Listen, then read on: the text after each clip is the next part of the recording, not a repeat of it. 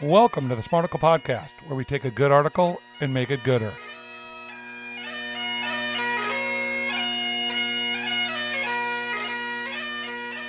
Our headline today, Brandon, comes from Finland. People with depression are less likely to have children. There is no MAGA or woke meter here because this, as we like to say, is research and fact. So do we concur there is no wokeness on this? No, we don't do woke meters on true scientific articles. Okay, very good. So let me read the numbers. Men with depression are 33% less likely to have children, and depressed women are 15% less likely to have children than their peers who do not suffer from depression. Additionally, women are more likely to suffer symptoms of depression during their childbearing years. An important observation was that the severity of depression was associated with the likelihood of having children. For men, even mild depression was related to lower likelihood of having children, whereas for women, the link was found for only severe depression. Here's the distinction I like to make. This makes sense to me. If you don't have children, you're depressed. That's not actually it. It's no, you're depressed, and that's why you don't have children. Correct. Absolutely. I mean, I think the fact that this came out of Helsinki to me even gives it more weight, simply because so much oftentimes we in the States are myopic. We focus on just issues that are here. They're just affecting Americans, and that makes sense, right? I mean, you look at your own backyard. Even in medical stuff, where we're constantly looking at it. But this is something that's saying they're looking at a kind of a universal thing, that depression exists.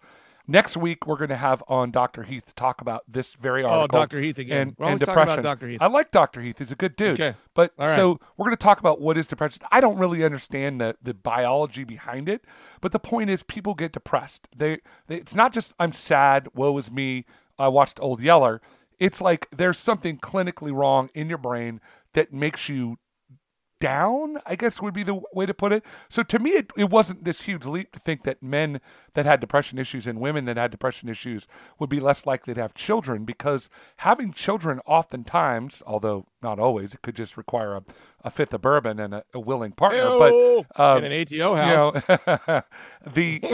But having children, if you're in a marriage or a partnership, usually it takes some thought and process in it. Helsinki's a first, Finland is a first world country.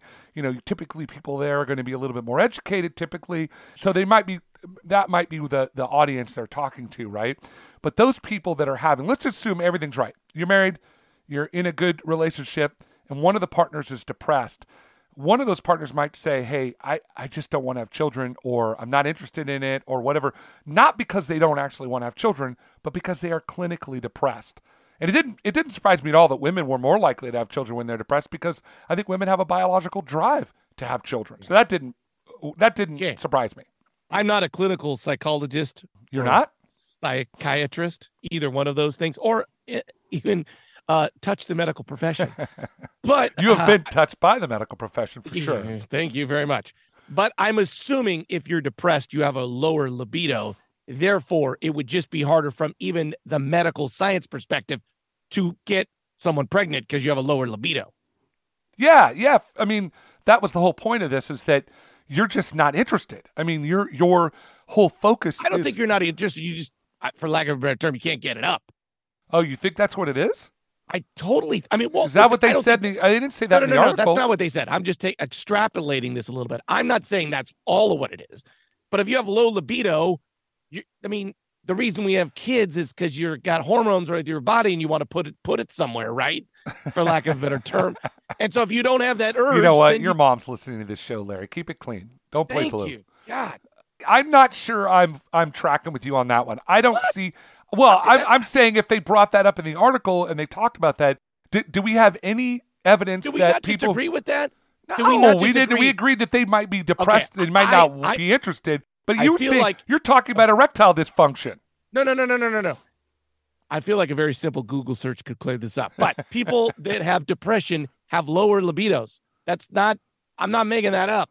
Well, I mean, but you were talking about, you just literally said the dude couldn't get an erection. Not what my point just still is the overall thing. They're not interested. Just not. So therefore, you're less likely to have children because you're just less interested in having sex. All right. So I'm gonna. This is where I got to work it out with you. I got to make sure you kind of think about this through. Got it. So women do not need to be have a libido, sort of voracious libido to have children. If Larry Olson's in the room, the Mississippi Leghound's coming in. I mean, there's somebody getting pregnant. That's just the way it is. Exactly. So my point is that the reason why 15% are less women are 50% more likely to have children? I think we're saying the same thing. I think women, it's like not even about libido. It's just about the mental state of who they are. I think you said that. Like they're just wired differently than men. Yeah, and I think that there's also the biology of it, right? Yeah, of course. That's so. Right. So I mean, that's probably what you're trying to say. I didn't mean to get off on that tangent for too long here. We have known, because I live in San Francisco, we have known people, a lot more single older people than I probably would if I lived in Ames, Iowa. We've known older people that are married and are trying to have kids than most people in Ames, Iowa. Okay, so I feel like the older people that I know that don't want to have kids or are single and don't want to have marriage, do have some depression-like tendencies and tend towards to be the cat people than the rest of everybody else. Well, perhaps. I'm not sure that all cat people are depressed. Once again, I'm not a doctor or a researcher. No, you're not. You didn't even play one on TV. I get what you're saying. I feel like you might be making some reach here. There was one interesting quote in the article that I think that deserves more study in terms of, this is the part that I find really interesting. Among men and women with secondary and higher education, depression was related to a lower likelihood of having children and having fewer children. As for the participants with a basic education, no associations were observed for men, whereas women's depression were related to a higher likelihood of having children. So there is a complete opposite. So my question would be, why are people with more education more likely to be depressed than people with less education? That to me was fascinating. I'm like, that's the question. Well, you don't know the answer to that, right? Which is what? The world's just less complicated if you're less educated. You just understand, I'm a guy, I'm a person, and that's another person, and our role on this earth is to produce babies and go through life. And depression is real. It's clinical. I agree with that. Do you think that? Oh, my question to you is, and again, I'm going to ask Dr. Heath this, but do you think that knowing more, having a larger knowledge base, makes you more depressed? No, I don't think it makes you more depressed. It just it complicates life. And so depression comes from the complication of life. Yes. Huh. I think depressed. Once again, I'm playing. Well, we're going to ask a real doctor, so it doesn't matter. I mean, I don't trust Larry Olson as far as I can throw him in terms of this kind of stuff, but it does lead to an interesting conversation for sure. I was just making stuff. You're just pulling stuff. You're just pulling stuff out of your ass right now. I love that. We'll ask Dr. Heath because we're going to talk about this very article with him.